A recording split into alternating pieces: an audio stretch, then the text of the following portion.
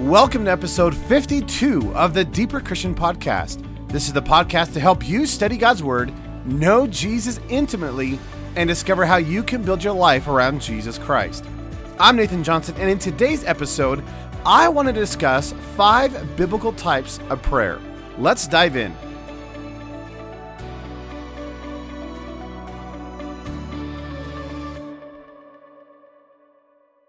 You don't have to go too far in Scripture to realize that the Bible is full of this topic of prayer. Now, simply, when we talk about prayer, we often refer to it as talking or having conversation or communion with God. It's spending time in His presence and talking and making your requests known, but then also being silent and letting Him communicate to you through His Word and just through the pressings of His Spirit. Now, I just want to kind of give a global framework for prayer before I discuss the 5 different types. Now, these are in no particular order, but I just wanted to read a few verses to you. And again, there's so much on prayer, but here's just kind of a sampling. In 1 John chapter 5, verses 14 through 15, John writes this: "Now this is the confidence that we have in Him, that if we ask anything according to His will, He hears us. And if we know that He hears us, whatever we ask, we know that we have the petitions that we've asked of Him." In other words, what is the confidence that we have in God? Well, it's the fact that when we pray or ask according to His will, He hears us. Isn't that an incredible encouragement? That when you pray, when you are talking to God, it's not like you're talking to a ceiling. You're not just talking to some random mystical kind of thing out there who's not going to interact with you, that the God of the universe actually hears you. Boy, that's encouraging to me. In Ephesians chapter 6, right after Paul talks about the armor of God, he says in verse 18 that we are to pray always with all prayer and supplication in the Spirit, being watchful to this end with all perseverance and supplication for all the saints. Now, just something to note there, he uses 2 key words for prayer. He uses the word prayer and he uses the word supplication, which we'll come back to here in just a little bit. In James chapter 5, verses 13 through 16, oh, and by the way, all of these verses are going to be in the show notes, so don't feel like you have to write them down. But in James 5, 13 through 16, James says this: "Is anyone among you suffering? Let him pray. Is anyone cheerful? Let him sing psalms. Is anyone among you sick? Well, let him call for the elders of the church and let them pray over him, anointing him with oil in the name of the Lord. And the prayer of faith will save the sick, and the Lord will raise him up. And if he has committed sins, he will be forgiven. Confess your trespasses to one another and pray for one another that you may be healed. The effective, fervent prayer of a righteous man avails much." One quick note: when it says that the prayer of faith, speaking of the elders, that their prayer of faith will save the sick and the Lord will raise them up, it's interesting that the word prayer of faith, it's the Greek word euche, which has this idea of not just a single prayer, like, okay, they show up and they just lay their hands on them and pray, but it's this idea of a persistent praying. In other words, they're going to stand in the position of prayer. So even if they don't see evidence in the physical realm immediately, that they're going to stand in a position and continue to pray, which is interesting because at the end of that passage in verse 16, James says that the effective, fervent prayer of a righteous man avails much. And then he gives this illustration of Elijah, saying, hey, remember the story of Elijah? Here was a drought, the whole Baal thing and the Mount Carmel. But then it says that here's Elijah, he's up on the mountain and he's praying and he sees there's no rain clouds. And so he prays and he sees no rain clouds and he prays 7 times. He's just pleading. He is standing in that position of prayer, that prayer of faith, that UK position. I love that idea. In Matthew chapter 5, verse 44, Jesus says, "But I say to you, love your enemies, bless those who curse you, do good to those who hate you, and pray for those who spitefully use you and persecute you." Later on in chapter 6, Jesus says, "And when you pray, do not be like the hypocrites, for they love to pray standing in the synagogues and on the corners of the streets, that they may be seen by men. Assuredly, I say to you, they have their reward. But you When you pray, go into your room, and when you have shut the door, pray to your Father who is in the secret place, and your Father who sees in secret will reward you openly. And when you pray, do not use vain repetitions as the heathen do, for they think that they will be heard for their many words. Therefore, do not be like them, for your Father knows the things that you have need of before you even ask him.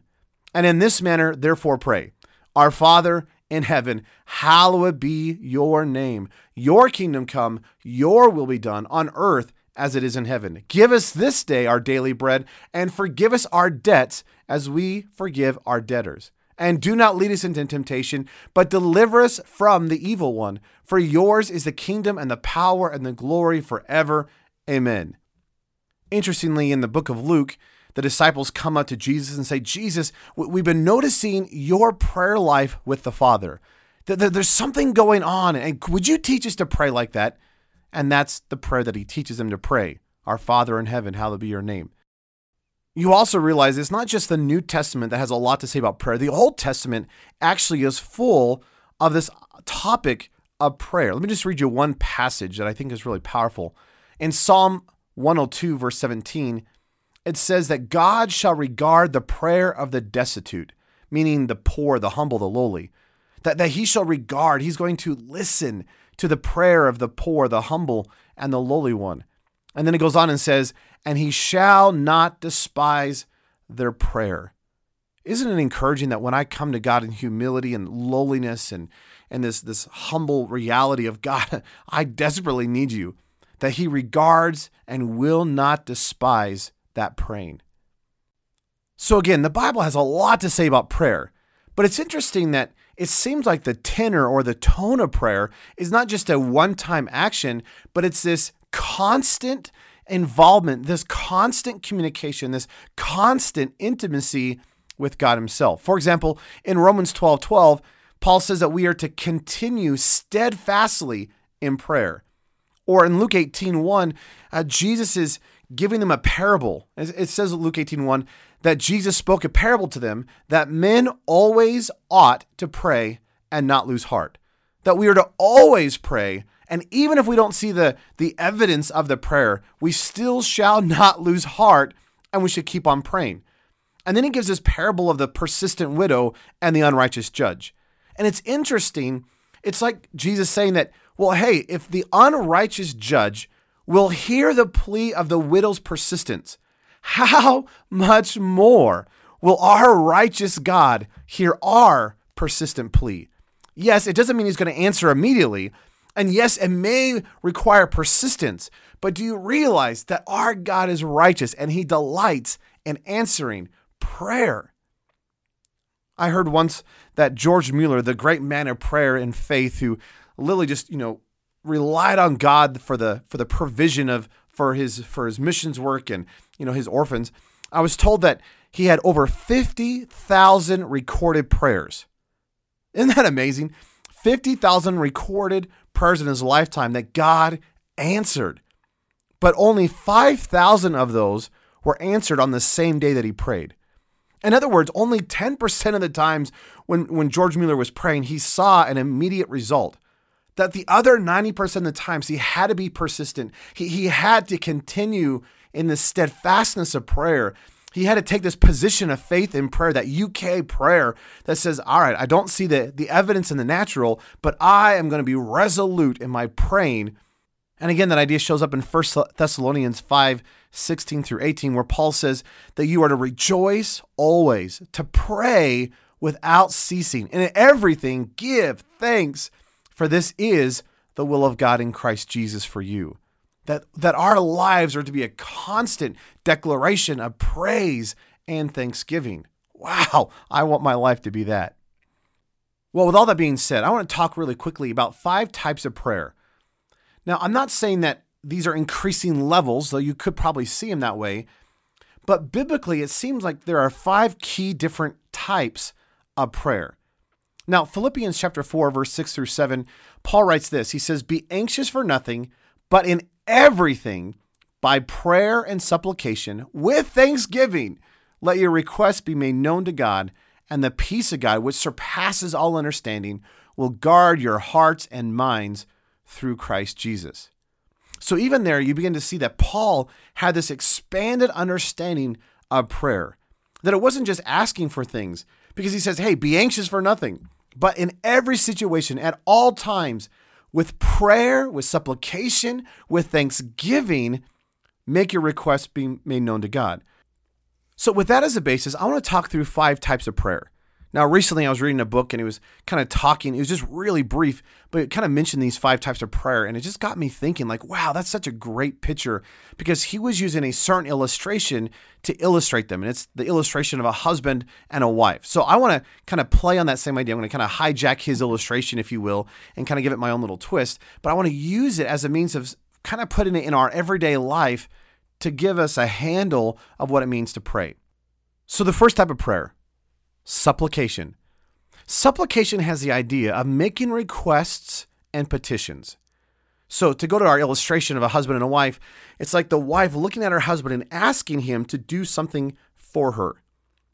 In the church that I attend, we have several young couples who are all pregnant. I mean, it's like everyone got pregnant at the same time.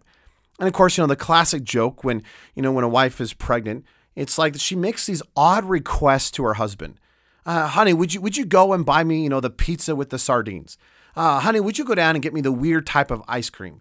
Honey, could you go? I'm really craving this right now. And it's the idea of supplication. It's hey, I have a request. I have a petition. I have a need. And so you're making that need or request known.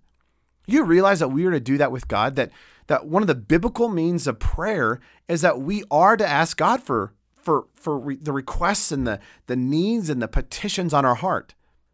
And while that should not dominate our prayer time, that still should be a part of our prayer time. Because I don't know about you, but I am lacking. I am in desperate need of God in my life. That I don't have the wisdom. I don't have the talent. I don't have the ability that I need to accomplish and perform. I need God's grace and His mercy every single day. So let your requests be known to God with prayer and supplication. Number 2 is intercession. So where supplication is making requests and petitions known for my own needs, intercession more has the idea it's an outward turn and you're praying for other people. The biblical or the Old Testament idea of an intercessor is the one who stands in a gap. You have this gap and the army is coming and you have the weak behind you and you are standing in the gap to literally protect the weak. Or in this case, there's this need, there's this person who has a need, and so you're going to stand in the gap and you're going to come on their behalf and intercede for them. Do you realize that the New Testament says that Jesus ever lives to make intercession for you and I? That He is the gap filler, that He is standing in the gap. And what is He doing? He is crying out, interceding on our behalf. And the illustration of that then is here's this wife who comes up to her husband and asks him to do something for someone else. For example, hey, honey, would you mow Miss Betsy's lawn? She's getting so old and she's having a hard time doing it herself. So, hey, would you come and do that? So it's not, hey, would you do something for me? It's, hey, would you go and would you do something for somebody else? That's the idea of intercession. The third type of prayer is this idea of thanksgiving. Now, obviously, it has this idea of to give thanks for something done. And if I could encourage you, don't just be general in your thanksgiving, but be specific. Don't just say, wow, God, thank you for life. But God, I so appreciate the fact that in this very moment that you have given me the grace and the wisdom to deal with this situation. God, I just thank you for what you're doing in this moment. So to go to our illustration, it's like a wife thanking her husband for something that he did. For example, honey, thanks for vacuuming the house today. That there's this idea of appreciation and gratitude for something done. The fourth type of prayer is the idea of praise. Now, there seems to be I was trying to wrestle through this of what's the difference between thanksgiving and praise. And here's the best that I can probably enunciate it. Thanksgiving has to do with showing gratitude for something. But praise contains the idea of, yes, it has the idea of thanksgiving and appreciation, but it also suggests an awe or an admiration or approval or a commendation. It's a respect and a special recognition. See, I could be thankful for someone, but it's like, yeah, thank you very much. But praise is almost like standing in awe of saying, wow, it's just something bubbles forth in your life. It's this exaltation that cannot be contained. So in our illustration, then it's not just a wife thanking her husband for doing something, but it's like a wife complimenting it or commending her husband for something. For example, like, wow, you've done such a great job with this project. So it goes beyond the idea of thanksgiving, and it's like this, wow, it's this respect and recognition and approval. Think about this. Do you realize that we should be praising God for who he is and what he's done, for all of his promises? That if we would just stand and behold who he is, we would just get lost in praise and worship and just thanksgiving. And wow, what would that look like if that just spilled out into our lives in prayer? Our lives were full of praise in the midst of our prayer. So far we've gone through really quickly 4 types of prayer: supplication, intercession, thanksgiving, and fourthly, praise. But I want to talk about a 5th one. And it's not one that just typically is seen in terms of a prayer, but I think it's really important. In fact, you may even say this is the highest form of prayer, and it's the idea of fellowship. Now, fellowship has this idea of enjoying and purposefully spending time with another for the purpose of relationship and intimacy. So in light of our illustration here, it's like a wife who enjoys the company of her husband, who longs for him when he's gone, that she just delights to listen to his heart, and she beholds him and delights in sharing life and love and intimacy together. And you recognize that fellowship's not just always talking, it's sometimes just being together. See, what would happen if we had that with Jesus Christ? That it's not just making petitions to him, and it's not just singing praises to him, which, hey, that's all important. And hey, I should make my requests known, and hey, that's all important. But do you realize that ultimately he wants fellowship? When Paul says that we are to pray without ceasing, it's not just mumbling under our breath, as we've often said, but it's having constant communion and intimacy with him. It goes back to the idea of obsession, which we've talked about over and over again. And if you just want some, quick referrals, episode 5, where we talked about 5 ways to grow in your spiritual life, specifically talking about prayer, it was that idea of practicing God's presence.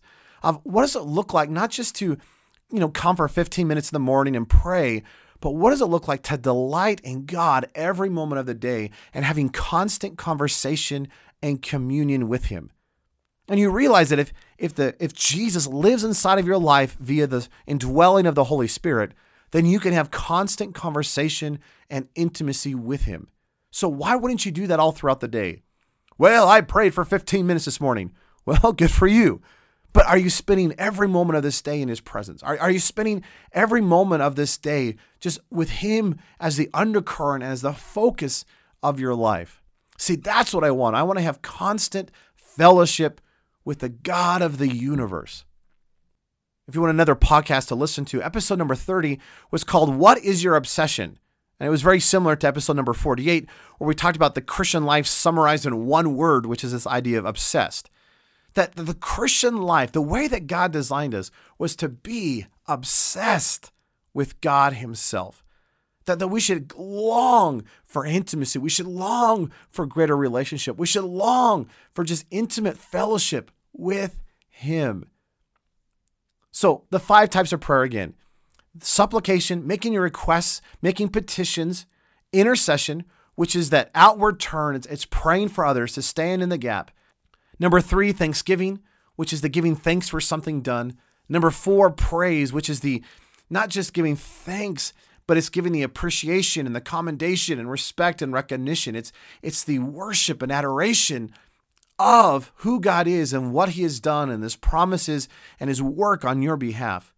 And number 5, fellowship, which again, I would probably consider maybe the highest form of prayer, which is just basking in his presence, having intimacy and relationship. You just delight to spend time with him. You long to hear his heart. The word of God just excites you because he's speaking to you, that you behold him and delight in sharing life, love, and intimacy together with the living God. Wow, fellowship.